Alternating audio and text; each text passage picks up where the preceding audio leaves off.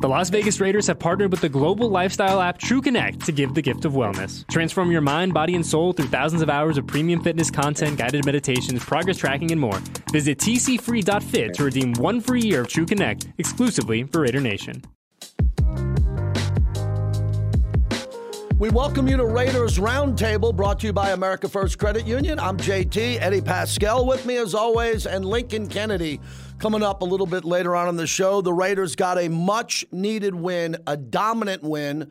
The first win for the interim head coach, Antonio Pierce, and the first win for the starting quarterback, Aidan O'Connell. Eddie, I would say that's a good day. Yeah, check. I mean, we were going into Sunday. I mean, I would have settled for a win, right? Just a W. But the fact that it was a dominant win, we were talking to Jason Fitz. He called it a beer game, right? A game where second quarter, you pop open that beer, no stress, just enjoying the vibes. And man, it was awesome. A lot of positive energy coming out of this organization, certainly coming out of the Raiders locker room. And man, it was a ton of fun Sunday afternoon. The Raiders had to win the game. Yeah. There was no way to spin it. I mean, you got the interim head coach pop and bounce. We've seen that with other teams. You know you're going to have to win that game. They were a better team. The Giants weren't an elite team, so they had to take care of business, and we'll get to the Jets coming up as they come in for Sunday Night Football. But everything that needed to happen in that game happened, almost everything, because they had to establish the run, get Josh going. They did it.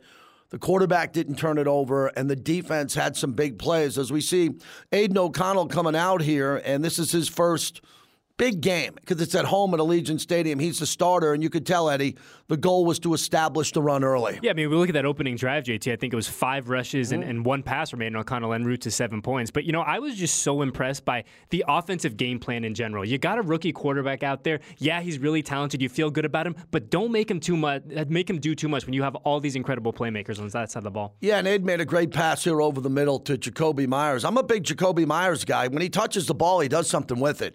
He's a great red zone target. He's an efficient player.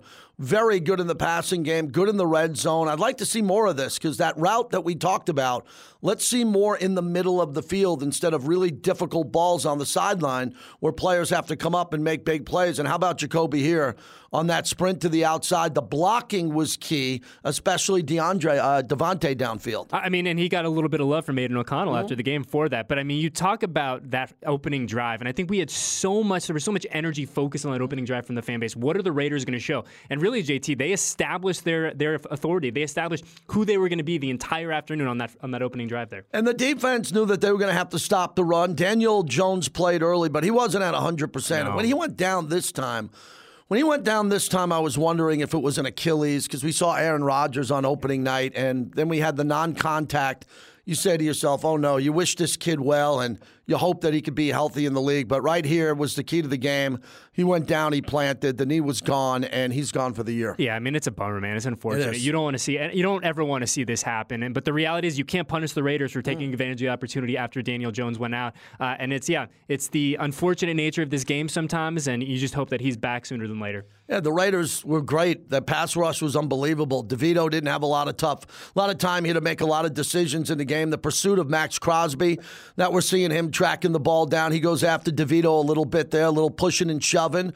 But classic Max Crosby, 3 sacks in the game. He brought his A game as always. Yeah, I mean, I know we're going to talk about it, but I think it's time that we have a serious, not just wearing our silver and black tinted glasses, but a serious conversation about Max Crosby and Defensive Player of the Year. Well, we got to get him in the running for it because some insiders don't even have him in the running. It's ridiculous now. But for Saquon Barkley, he's a good player in this league. We knew that we'd see Patrick Graham's defense along with Antonio Pierce, the former linebacker coach, come in there and really assert their energy to tackle well, something they weren't doing. They've been very spotty. They have a good game of tackling, then a poor game. I think this was a solid game overall. A lot of it had to do with the energy. Yeah, 100%. When we talk about that energy, I mean, you can feel it when you walk into this building, right? You can certainly feel it at Allegiant Stadium. The defense brought the heat. They brought the juice. Saquon finishes 16 for 90. But, man, you talk about he's a good player. A good player is going to get theirs, but credit Patrick Graham's defense for holding And up. I know you tweeted when Hunter caught a pass. Yes, sir. Yes, you were excited, along with the fans who got on their feet for Hunter Renfrow. And what I love about this play is they went 5 wide, and I scream it from the mountaintops. Yes. Go 5 wide and don't have a back, don't have a full back. Don't worry about chipping anyone because the ball's going to come out quick when you go 5 wide. And good to see Hunter Renfrow involved in the early stages of this game. Yeah, I mean, Sunday was a game of moments, right? And I think that moment for Hunter, we see his second catch here. I mean, that first catch, it just felt like such a release for him. And the fact that the fan base could recognize that and kind of give him his due, do was really, really cool. Offensive line played great. Yeah, they we'll sure go over did. that throughout the show. Their PFF grades, they played really hard.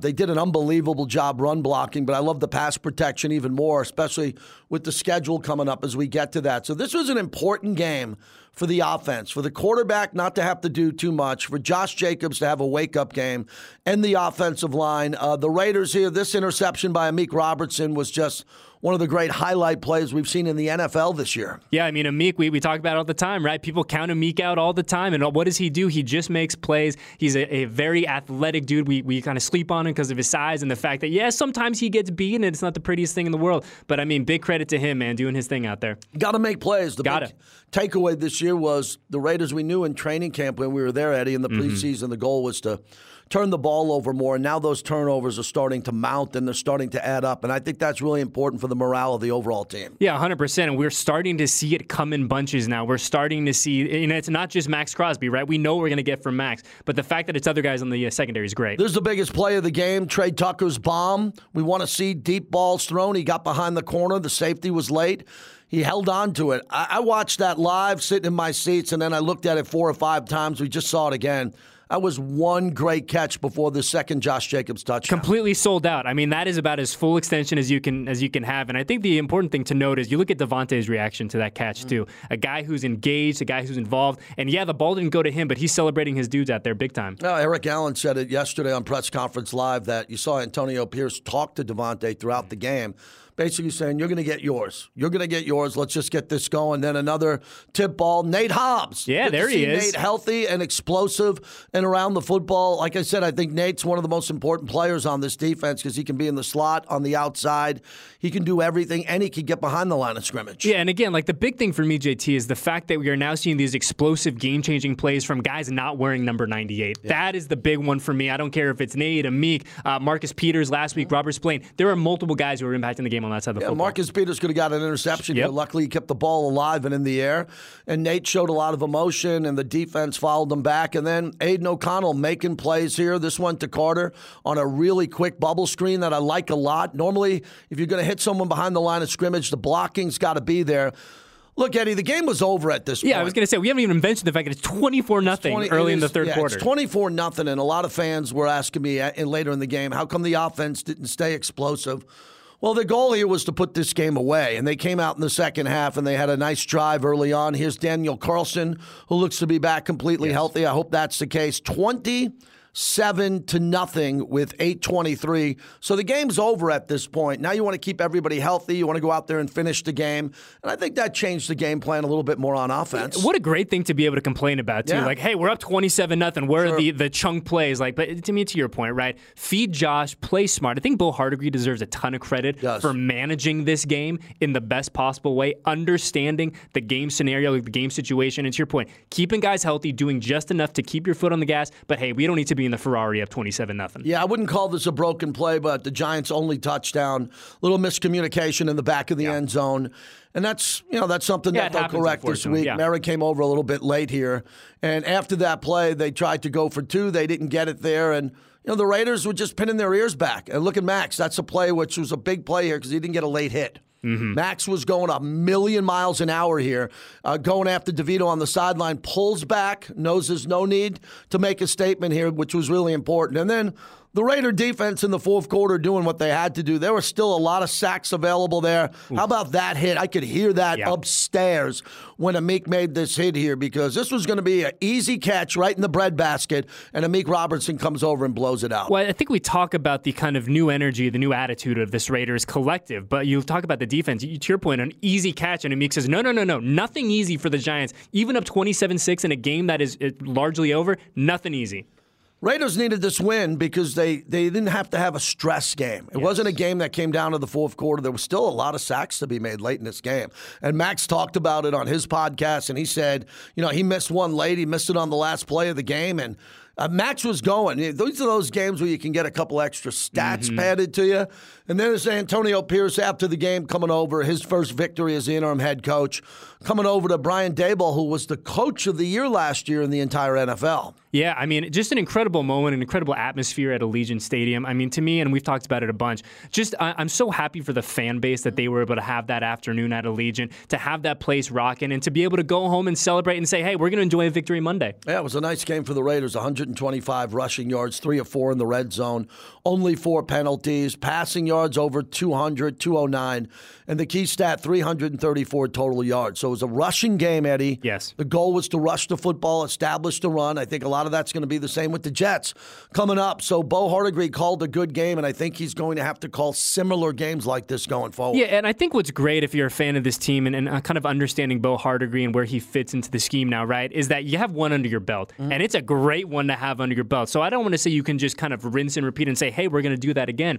But Bo's able to see, okay, some of the overall concepts that I had, some of the things that I was hoping would work, okay, they did work. How do we grow from that? How do we evolve from that? How do we kind of take the branch and kind of build off? So look, I'm really excited for Sunday night at Allegiant Stadium coming up, and it'll be great. Yeah, the only concern I have a little bit here is 5 of 14 on third down. Sure. And I think that third down is still very critical for the Raiders because they just struggle on that play call or what they want to do on third down. And you get it on first down, say you get 6 yards, you hand it off up the middle, you don't get much. Then you're sitting here, you're at 3rd and 4 or 5, and you just got to make kind of a simple play, but the opponent wants to get off the field. The Raiders have all these options, and I think that's something they have to work on here, and it's critical going forward. I believe that's where Devontae is going to get more targets. Where are the Devontae targets still? Where are the receptions? Well, how about more concentration on third down? And I think third down over the middle of the field. What we saw with Aiden O'Connell, he's very comfortable with everything right in front of him.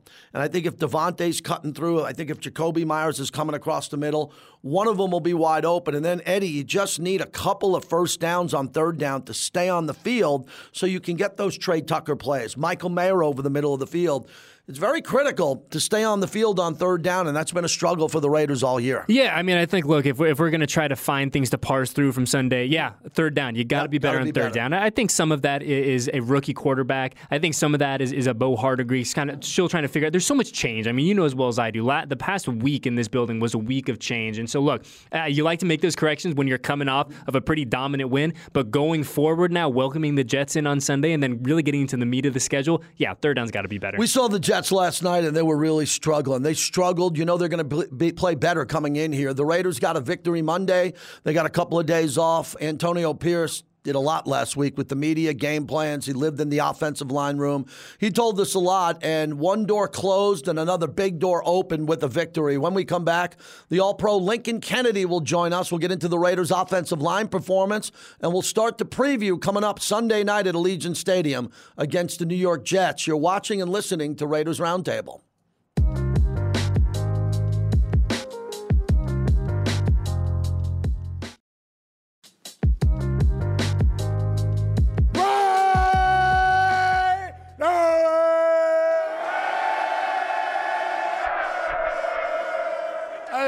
Like we talked about it, man.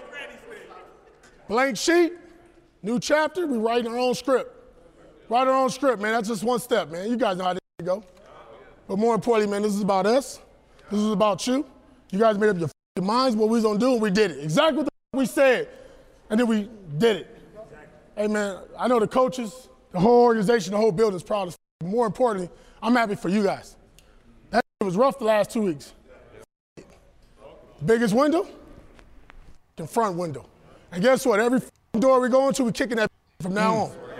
With no thanks about it, man. Hey, man, you know what this time is? I'll see you win! I told you! I told you!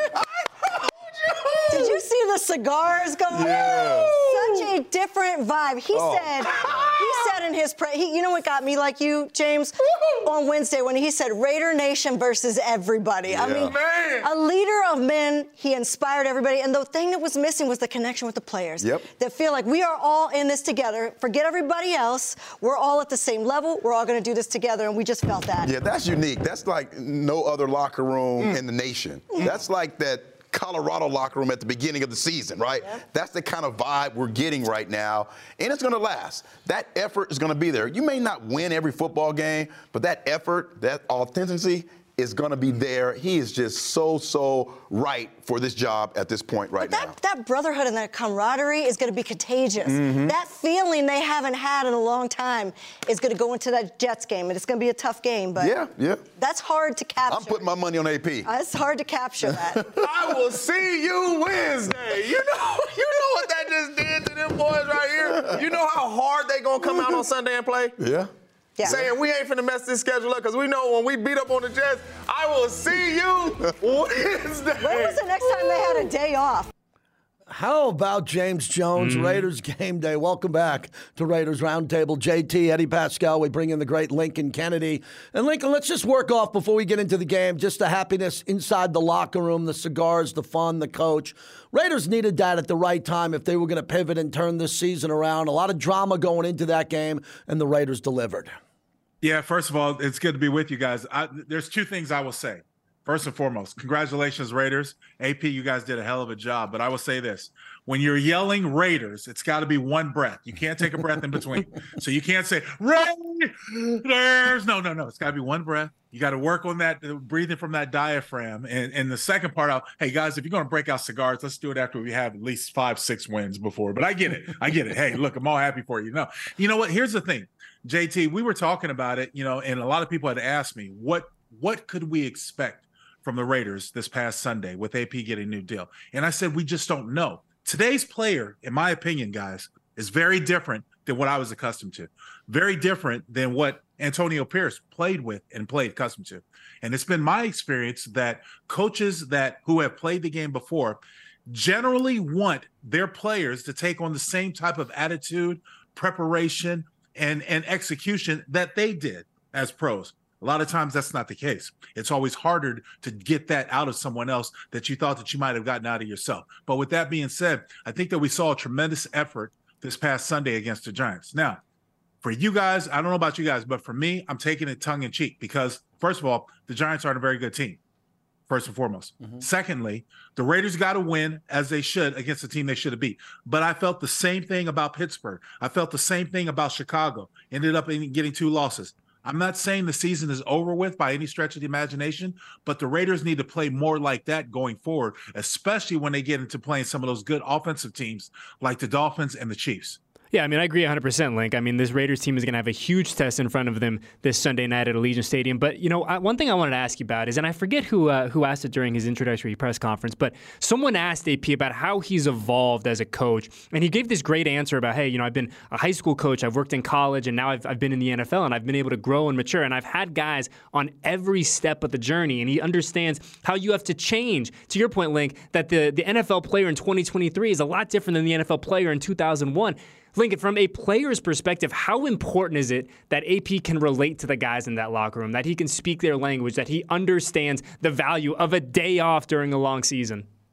First of all, I say relating to the players, I think is a little overrated. Results are what the players want to see. I don't, it's in my opinion that a 9-year-old young girl can coach a team. If she wins, they'll win and they'll be successful. They don't care who it is. They just want to win. And that's what the players want. The players don't go to a team to lose.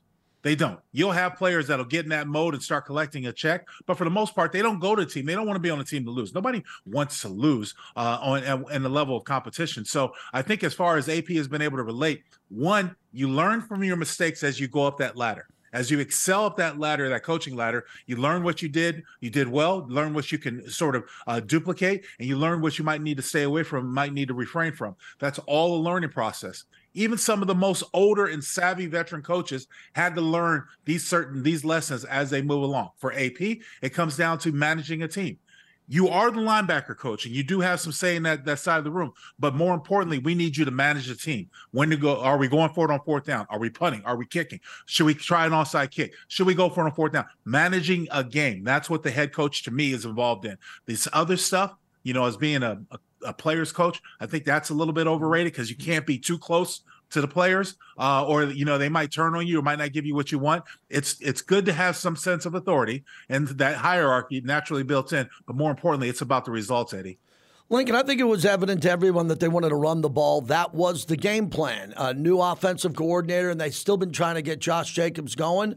2 check marks. It was an easier game plan to run it, get the offensive line going downhill, play physical, because Antonio Pierce said all week the physical aspect of it was what he would deliver. He would make sure that would be there to start off the game.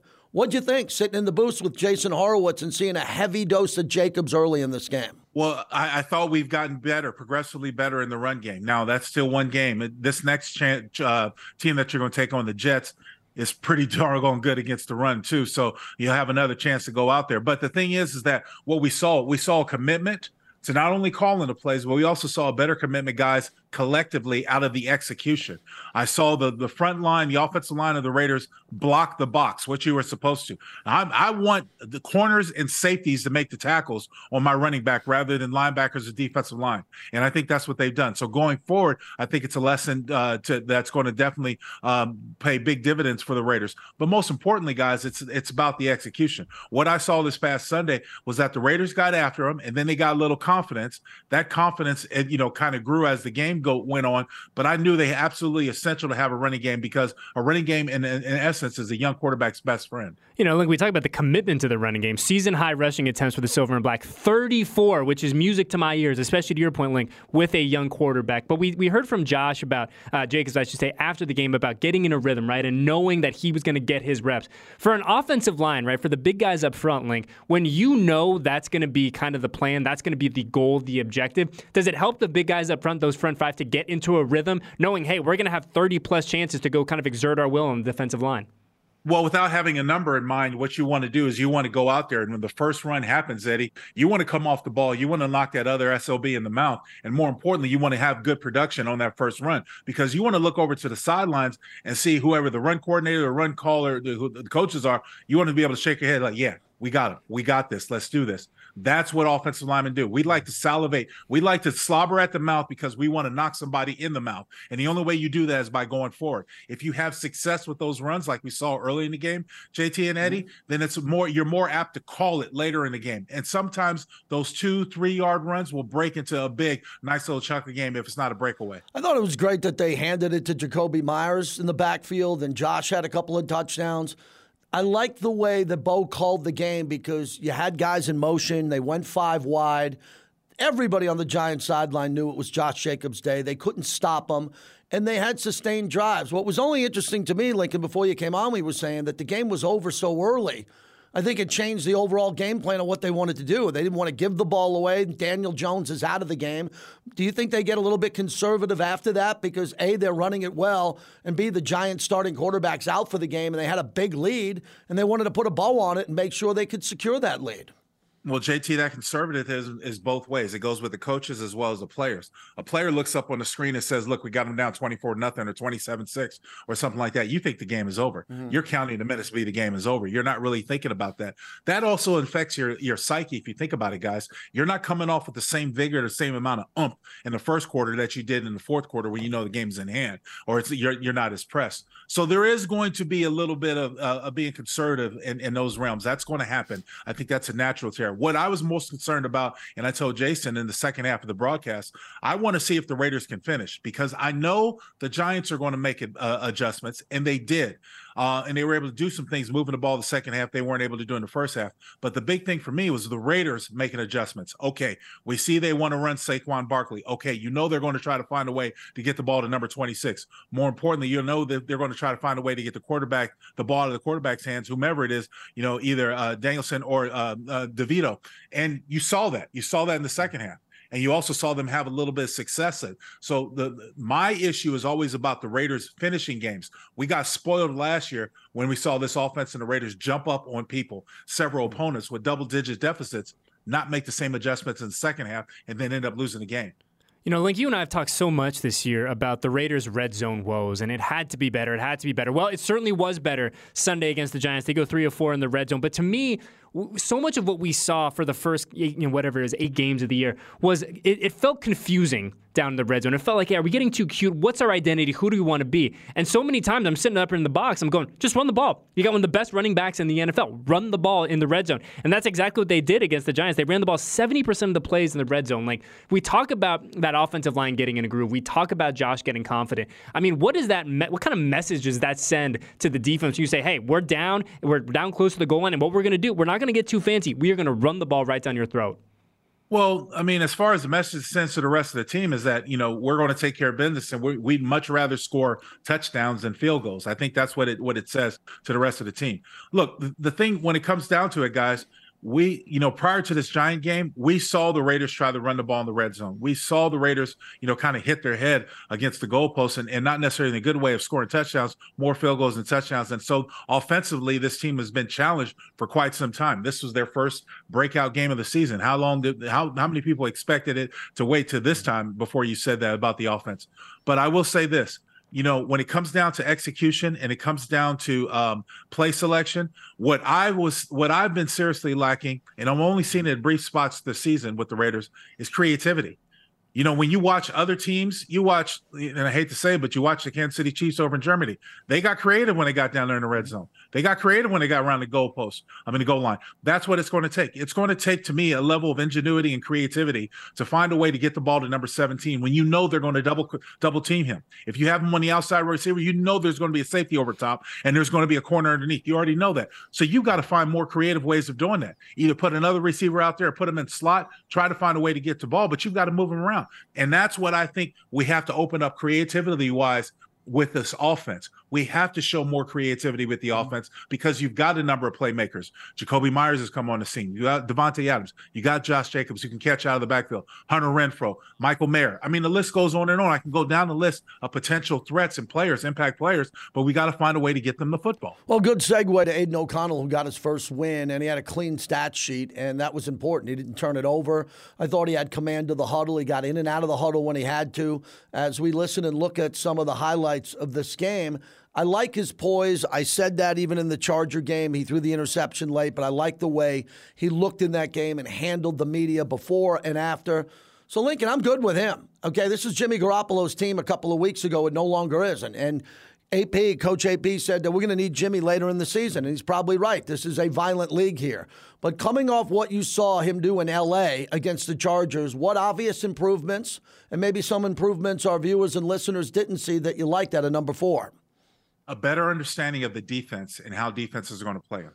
That's what I saw. The difference between the Charger game and what I saw against the Giants. A better understanding of the defense and how they're going to play them. A better understanding of knowing where you can go with the football. Pre-snap reads are absolutely huge in everyone's offense, JT, but most especially this offense.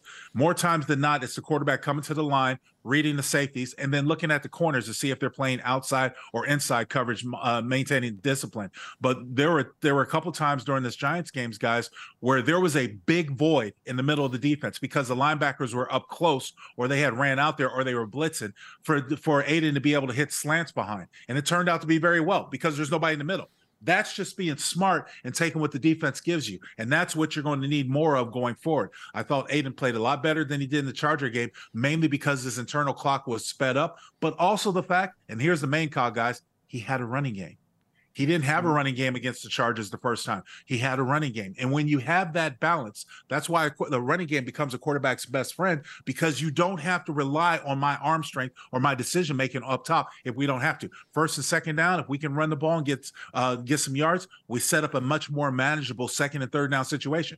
That's what you're looking for as a quarterback. One thing, and we talked a lot about Bo Hardegree in the game that he called on Sunday, Link, and I think he deserves a ton of credit for what he was able to do on short notice there. But, we talk about the run game and how that really was a rookie quarterback's best friend. But to me, one thing that I look at the shots that Aiden was able to take and the fact that, there were a few moments where he let it rip, right? We saw that play to Trey Tucker. We saw that explosive play that we've all been dying to see. And I'm just curious, when you look at the offensive game plan in totality, right, and the importance of putting Aiden in positions of, yes, I'm comfortable here, I'm comfortable there, but also the importance of having that deep threat. What does that do for an offense when they have to acknowledge that, Lincoln?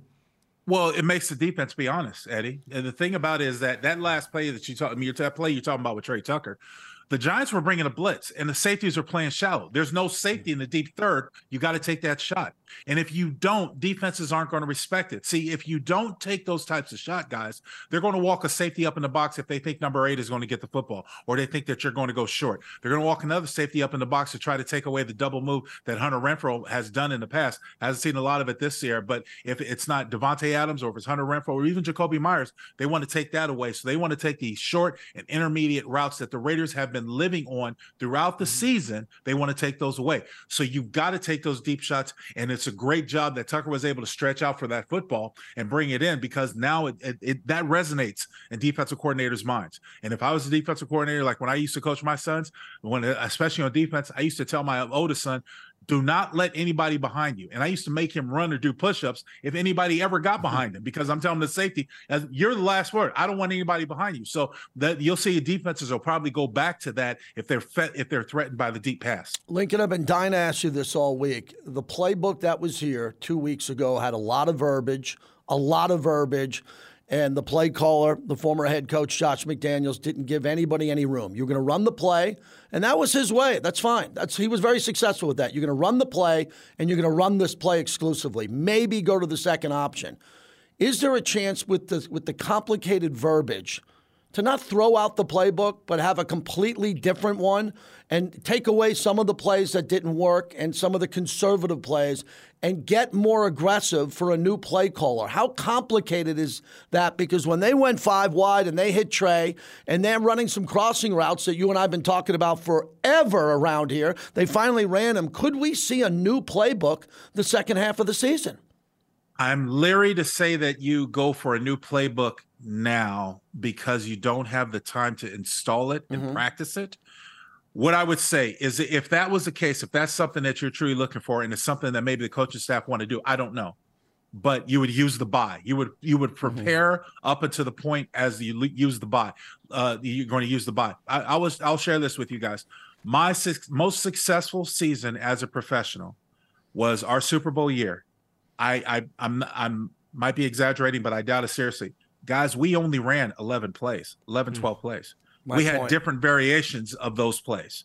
And what typically, in my experience, when you come to training camp, or even these days, because you have mini camps, when you go to mini camp, you'll have an offensive coordinator or offensive-minded coach that'll come out and give you the whole entire playbook.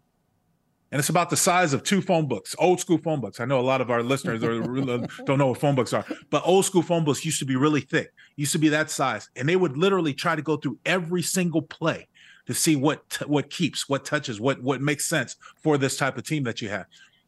And the reason why I say that is that you could still have that. Bo can still do that. However, you want to take a few minuscule things from the old playbook, mix it in with your new playbook, and then you want to try to find a way to do different variations, and that's what the bye will be used for. So it's not a new playbook by any stretch, but it might just be some changes and variations to figure out what you do well towards the second half of the season. You know, like, we've spent so much time talking about the offense for good reason. It was exciting. It was explosive. It was candidly what all of us have wanted to see for about 8 weeks. But shifting to the defensive side of the football, Max Crosby playing out of his mind again. Stop me if you've heard that before. But Link, with 3 sacks against the Giants on Sunday, JT and I were kind of talking about it. What does this man need to do to kind of ascend into that national conversation for Defensive Player of the Year? Because you look at just the numbers, take the name away. This guy is playing at an elite level in 2023. The only problem is that the guys that are in front of him or talked about more have been doing it longer. That's the only problem. I mean, Max Crosby has already positioned himself as one of those stellar, standout defensive players. There's no doubt about it. But when you talk about T.J. Watt, you talk about Aaron Donald, and I'm just throwing out names. I don't know where they are statistically. I don't have them up in front of me. But you talk about other players that have been the player of the year. Max is going to get his due, his recognition. But I also tell it comes down to the overall wins-loss for the team, you know, how they finish that. And more importantly, how this defense plays on from here on out. Because it's games like that, at times like that, you know, when you saw the Giants game, that you'll see even more Sunday night, when you get that primetime recognition, that you'll resonate in people's minds. And it's been my experience that usually once a year, the year before when a guy has a breakout year, now he puts himself on the top of everybody's tongue to talk about those conversations. If he continue to do it, then you'll be noticed. But I mean, that's the only issue. I agree with you wholeheartedly. I think Max Crosby should be considered for defensive player of the year, without a doubt. But I also know the guys that are kind of talked about in the media spotlight ahead of him have been doing it for a little bit longer than he has. I'm really enjoying watching the defensive line play. I am. I like the stunts. I like the rotation. I've complained about it in the past. It seemed to be one guy who played at a high level and everyone else was just guys trying to do their job. That's not the case anymore. I'm very proud to say that and see that around this team and getting to know some of the guys that they really want to be involved in this Max Crosby conversation. It must be interesting to be in that locker room and everybody's talking about Max and he's getting all the media. He's going on all the big shows and they're sitting there going, hey, I want a little bit of this, and they're playing that way. And I want to talk about the secondary, Lincoln, the ball hawks and the plays they're making. Marcus Peters with a tip. Hobbs gets an interception. Amik Robertson's interception was one of the highlights. That'll be a top 5 this year no matter what happens. We got a lot of football left. So do you see the confidence, and what do you see? Because you sit on the same level as Patrick Graham, a couple of booths down. Do you think it's that much better with him seeing the field that wide and that high up with the safeties and the corners on the back end? Well, I know Coach Graham wants to utilize either a 2 or a 3 safety look. And there's been times where they've had to do it. Mainly because of injuries. We've seen that Marcus Epps has had to come down from a safety position to be more of almost like a nickel safety or a dime safety type of where he's playing over tight ends or playing against somebody with multiple receiver sets. So to answer your point, JT and Eddie, look, the secondary has been playing well enough. They've been playing, in my opinion, well enough all year, allow the defensive line to get sacks. It's just that when quarterbacks have been able to extend plays using their legs, it's made a little bit of a breakdown for the secondary. And there has been some sort of executions to break down some missed laps.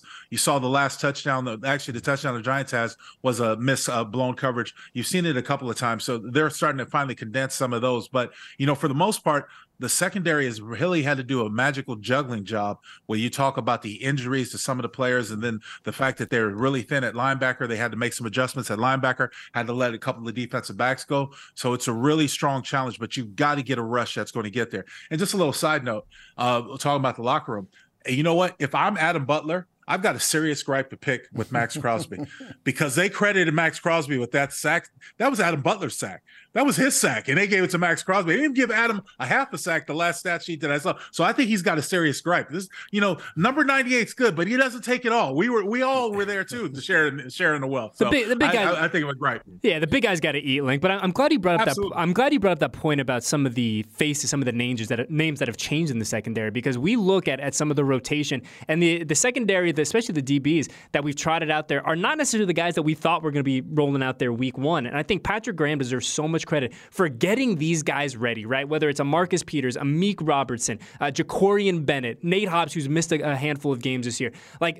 Patrick Graham has done such an incredible job of having these guys ready, and not having the top 2 guys ready, the top 3 guys ready, but having that entire collective on the back end ready to rock, because they have never known when their day is going to be, but whoever's been in there, for the most part, has done a really nice job. It's, Eddie, when you walk into the locker room, you're walking over to those guys. It's when you sit there as a coach and you say, look, I need you to be professional here. I need you to go out and do your job. You're going to get your opportunity. When you do, you got to make the best of it. I mean, how about, look at this past game when Marcus Peters went down with it seemed like a knee injury. He was on the bench. Jacorian Bennett had to go out there and play. Now, he's had a little bit of an up and down season, right? So you talk about confidence might be waning. You never know where he's at, but he goes out there and makes a couple plays, gets fired up, and they're able to finish the game strong. He's able to finish the game strong. There's going to be times where you're going to be tested like that throughout the season, and you've got to make the best of your test. Obviously, Robinson has done the best of his test, but we talk about how many times has that other corner spot, other than opposite of Marcus Peters, gone through a change? How many times have we seen different guys there? And we're still seeing a rotation. You got to play a rotation. When you've got to figure out what's right for you, because let's face it, when you get into the games like Kansas City, who's going to cover Travis Kelce? He's been a nemesis to us ever since he came into the league. When you play Miami, how are you going to cover their multiple wide receiver set, especially with all that speed of Tyreek Hill? So you kind of have to get these things good. It's better for the Raiders that they've got some offensively challenged teams that they're facing as we work up to those moments. All right, Lincoln, I'm going to wrap it up, taking a look ahead at the Jets. And on Monday Night Football, they really struggled. And you could see the disconnect on the side sideline. They couldn't believe it. Aaron Rodgers was shaking his head. Robert Saleh was shaking his head. Zach Wilson just played terribly. And he played better at times this year, and the team's got a 4-4 record. They got a lot to play for here. They're right there with the Bills in the division. Yeah. They were ahead of them going into that game. So I look at the stat that jumps out at me the most. The Jets are 30th in rush defense at 137.3. Raiders are 31st. We give up 138.7. So this is 30th and 31st. Jumps out at me that both teams are going to want to establish the run. This is an elite secondary for the Jets with Sauce Gardner. They're good on the back end. We got a young quarterback who's a rookie here. Would you assume it's going to be a heavy load of Josh Jacobs because of what you saw with the Jets on defense, and especially the fact that their offense turns it over a lot? JT, Eddie, with this, any team, going in any game plan, you want to have a heavy dose of run. Mm-hmm. The running game helps out the quarterback. It helps you set up the pass. It helps you set everything else. You want to have more run. But more importantly, I don't want to get into a pass-happy game because the Jets do have a pretty good pass rush. And Robert Saleh's teams have always been able to rush the quarterback successfully with 4 guys. So I don't want to get in a pass-happy game. I want to be able to run the football. Want to definitely be able to take advantage of that. So much like the keys for the Giants game, same for the Jets game. Run the football and stop the run. And that's going to be imperative. But the big thing is that if you're the Raiders, you can't take any type of solace in the fact the other team's offense is struggling. You have to go out there and do it. And what the Raiders need to do, and they need to do exceptionally well this week, too, guys, score touchdowns. You get in the red zone, you got to score touchdowns. You got to score because that's how you put the pressure on the opposing team. That's what you saw last night in that Jets game. When the Chargers went up by touchdowns, the Jets can't play conservative. You can't run the ball 3-4 times in a series. You got to pass the ball to get back downfield, try to get scores. Then you become one-dimensional. You play into the line of the defense, the hands of the defense. Yeah, and like we look at the Jets, and I think for me, you hit the nail on the head with the red zone efficiency. And let's see if the Raiders can kind of ride that wave of momentum, putting up touchdowns instead of field goals against a Jets team that candidly has had a hard time scoring points in 2023. But for me, like we look at what happened to Zach Wilson last night, having a hard time controlling the ball, keeping the ball in his hands. This is a Max Crosby game. This is a Max Crosby. This is a defensive line game. Go make life miserable for Zach Wilson. And if they're able to do that, Link, I really like what they're going to be able to do on the defensive side of the football and making life difficult for a young quarterback. If you get any pressure on any quarterback, I don't care who it is, they're going to have a hard time. And because if they're starting to look down at the rush rather than looking downfield, advantage defense. That's what you want. That's why if you hit a quarterback, you hit him early, or you show that you're going to blitz him and harass him, and it gets him a little frazzled, gets him a little worked up.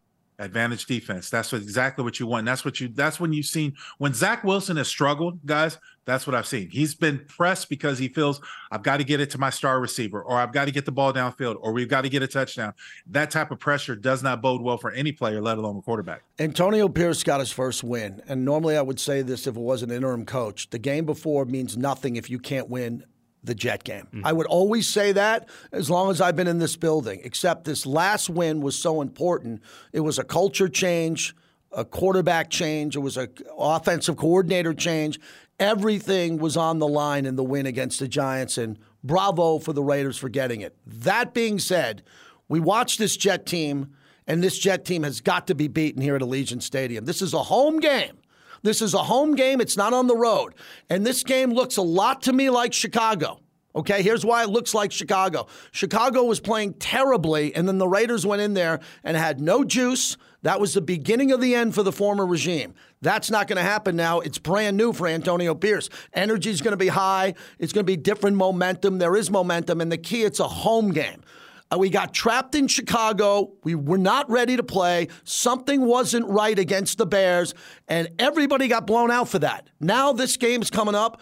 Don't make it look like the Bears. Don't make it look like the Bears in the first 5 minutes, in the first 10 minutes, and if something happens and the Jets are in the game, play great and come from behind and win it. But, Lincoln, you know what I'm saying here, because this is the big moment. This can get the Raiders to 5-5 and an opportunity to really look towards the end of the year and have big momentum. They've got to finish the Jets, who are a wounded animal coming off that terrible performance on Monday Night Football.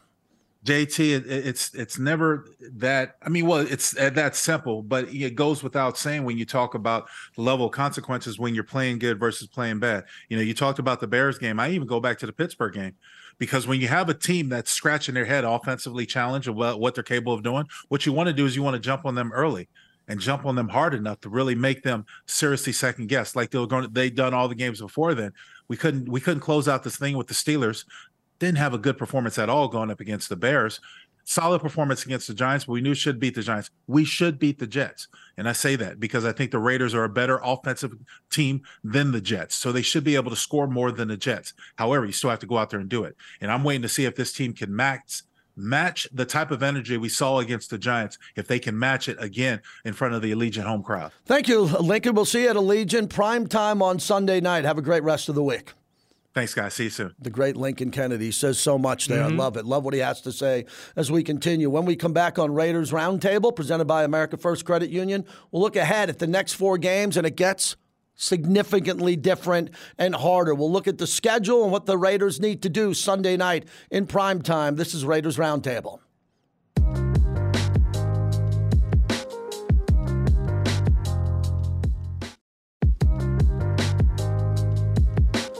Appreciate you coming back to Raiders Roundtable. JT and Eddie Pascal. Thanks to Lincoln Kennedy. Eddie, we got to get into this entertainment. Yes, sir. You know, my wife's with me. She's a ticket holder. My son was there, and we watched the entertainment. We know a little bit before we go in there. You know, who's going to light the torch, who's performing. This was one star-studded lineup. Yeah, I mean, we start from the top. We got Babyface doing the anthem, and I mean, what a fantastic jacket. I mean, I don't know if there's anything better than that. Kenny King lights the torch. It was on with you earlier this week. Good to see Kenny back in the mix as well. And then I think we go to our guy Rick Ross, the big boss himself, the leader of the untouchable Maybach Empire. Always good to see Rose with a throne, JT. Do you have one of these in the man cave? I do not. I got a lot in my man cave. I do not have a throne in my man cave. No, I haven't upgraded to that yet, especially a purple one. Mickey Thomas, a Starship, man. These are friends of Mark Davis, and Mark has been friends. These guys used to be in the Oakland press box, and then how about our world champions? That's right. World champs. That's right. A few members of the Aces. We got Chelsea Gray, the point guard herself, in the house, getting the people hyped, and then someone that you and I both know as we wrap it up with Don Felder. Man, look at that. Good to see Don in the mix as well. The Eagles, and he showed the Raider logo. That's and right. Another great friend of Mark Davis, and that's what Mark loves. Mark loves the entertainment, but he cares more about winning. Yes, and winning. And you go to a Raider game, especially. I talked to Giant fans when they were leaving and at the game. I had some friends who came in. They're just blown away. They don't expect this. They don't know who's performing. And you get a concert, you get an anthem, you get the flag, you get the energy. What happens in between timeouts? They do a tremendous job in this building from an entertainment standpoint. Yeah, you get a full experience, right? I mean, you go to a football game and you get everything else that goes along with that in the best possible way. And I think what our staff does a great job of, JT, is not taking away from the game on the action on the field, right? It's a compliment to it, and it provides one of the best atmospheres in the entire NFL. All right, what happened in the division? Kansas City was in Frankfurt, Germany, and they got off to a big lead against Miami. Miami stormed back in the game. It was an incredible game. The atmosphere there in Germany, really the fans cool, singing, having a good time. But it was classic Mahomes again. Mahomes throwing guys open, making plays when they had to. And Eddie, we'll have 2 more times to talk about it when Kansas City plays the Raiders, but Kansas City's defense is now legit. I didn't expect that. Their defense is one of the best in football. Yeah, which is a scary thing to say out loud when you have Patrick Mahomes leading things on the other side of the football. I mean, they just feel inevitable that they are going to be in the mix in November into December. They're going to find their footing. And the Raiders, to your point, have 2 chances to kind of take down the King, and we'll see what happens. It's the misdirection and guys that are wide open there. Tua tried to get a comeback going, but Tyreek Hill on this fumble, scoop and score, and then the lateral. This is one of the top plays of the year in the NFL. You're going to see this one a lot unless Kansas City is stopped later on in the year. This was a big play, good win for Kansas City to travel halfway around the world to get a win like that. That's not easy for an organization. No, certainly not. An incredible awareness from the Chiefs defenders on that, kind of understanding the moment in the game. But to your point, man, I mean, it is going abroad is not easy. We have seen the Raiders do that to mix success in the past. But yeah, very, very hard. And the Chiefs are starting to chief. Roger Goodell wants to spread the word of the NFL around the world. I support that move. I liked when the Raiders went overseas. It was always a great road trip. I like it. This is what's going to happen. No matter what anybody's opinion is, the NFL is international, and it's going to continue to grow internationally. Yeah, we live in a global world, and I think that we have to acknowledge that. We have to embrace that, and you see what the NFL from the very top down has done exactly that, and it's a lot of fun. We'll get more people involved in the game of football, JT. So I'm on the air last night, and I'm watching the Chargers-Jets, and I said real early, Chargers went up 14-0. They were going to blow out the Jets. They were going to crush them and blow them out, but the Chargers did what they normally do. They had some 3-and-outs. They made mistakes. The Jets' defense really set the edge, and they turned that game around. But the Jets' offense was so bad, and they gave up a special teams touchdown, something that I'm sure Antonio Pierce is going to talk about all week long because the Raiders' special team unit is really good. So this game took the crowd out of the game at MetLife early. Chargers get a punt return for a touchdown en route to winning 27-6. The game was much closer than the score, but Jets can't do anything. I mean, he holds on to the ball too long. We're seeing Joey Bosa with the strip sack fumble. Khalil Mack had another big game. Yeah, I mean, the Chargers, we talk about the Chiefs kind of rounding into form. It hasn't been pretty for the Chiefs, the Chargers in 2023. But yeah, a big win on the road in primetime. We talked about the challenges of traveling east, of getting out there. And the Chargers, to their credit, did exactly what they had to do, made life miserable for a young quarterback. And that's why they're enjoying a victory Tuesday today. And just my opinion on this, the Raiders made a big decision. Mark did on a coaching change. I don't think Brandon Staley survives this game if they don't win. I really don't. I think the Chargers played it like a must-win game. If the Chargers lost, they're 3-5. They are done. They are done. And they might play the Raiders tough. I'm not saying that, but they're out of the playoff hunt. And now the Chargers are back in at 4-4. That's a big win for them. So the Chiefs 7-2, Chargers and the Raiders right there. The Chargers are going to play Detroit. I think Detroit gets them in that game. Denver, I knew they'd fix that a little bit. They're looking like they're fixing that, but I don't expect Denver to win at Buffalo. And the Raiders, Eddie, as we said, we have a golden opportunity to go 5-5, take care of the Jets at home before the schedule gets really tough. Yeah, I mean, JT, as crazy as it sounds, right? You look at these standings, Raiders get to 5-5, and all of a sudden you go, all right, well, maybe they're cooking a little bit. Yeah, they have to find a game somewhere along the schedule against a better team, record-wise, that they can win. That's the key, because there's still winnable games left, including the Jet game. We get that at home, on the road, and then Kansas City comes in at home before the bye week. Man, that bye week's still a long way away. You got a young one at home and a wife. You still don't have any time off, man. Look at that. You're going to be here almost 7 days a week. How did they give us a bye week in week 13? Is that even technically a bye week? This is what I was talking. I was joking when the schedule came out, and people were like, "Oh, I like the late bye." I said, why? Like, it's nice having a late bye, air quotes. It's December. It's December, JT. So, yeah, I mean, I think a battle of attrition, we see that in the NFL every single year. Who can get a little bit of lucky with the injury bug staying away from you? But, yeah, certainly an exciting 4 weeks, an enticing 4 weeks, and now with the Antonio Pierce at the helm, a very entertaining 4 weeks upcoming for the Silver and Black. This is a very important week. We appreciate everyone who watches all our programs on all the platforms. Keep coming out. Allegiant Stadium. There was a change at Allegiant Stadium. Yes. Take it from me. From being in the crowd, at the torch, down on the field, there was a change. It happened. It's a new day in the Raider Nation. Hopefully the Raiders can build on this momentum and get a win against the New York Jets on Sunday. For Eddie Pascal and Lincoln Kennedy, I'm JT. Thanks for always watching and listening to Raiders Roundtable.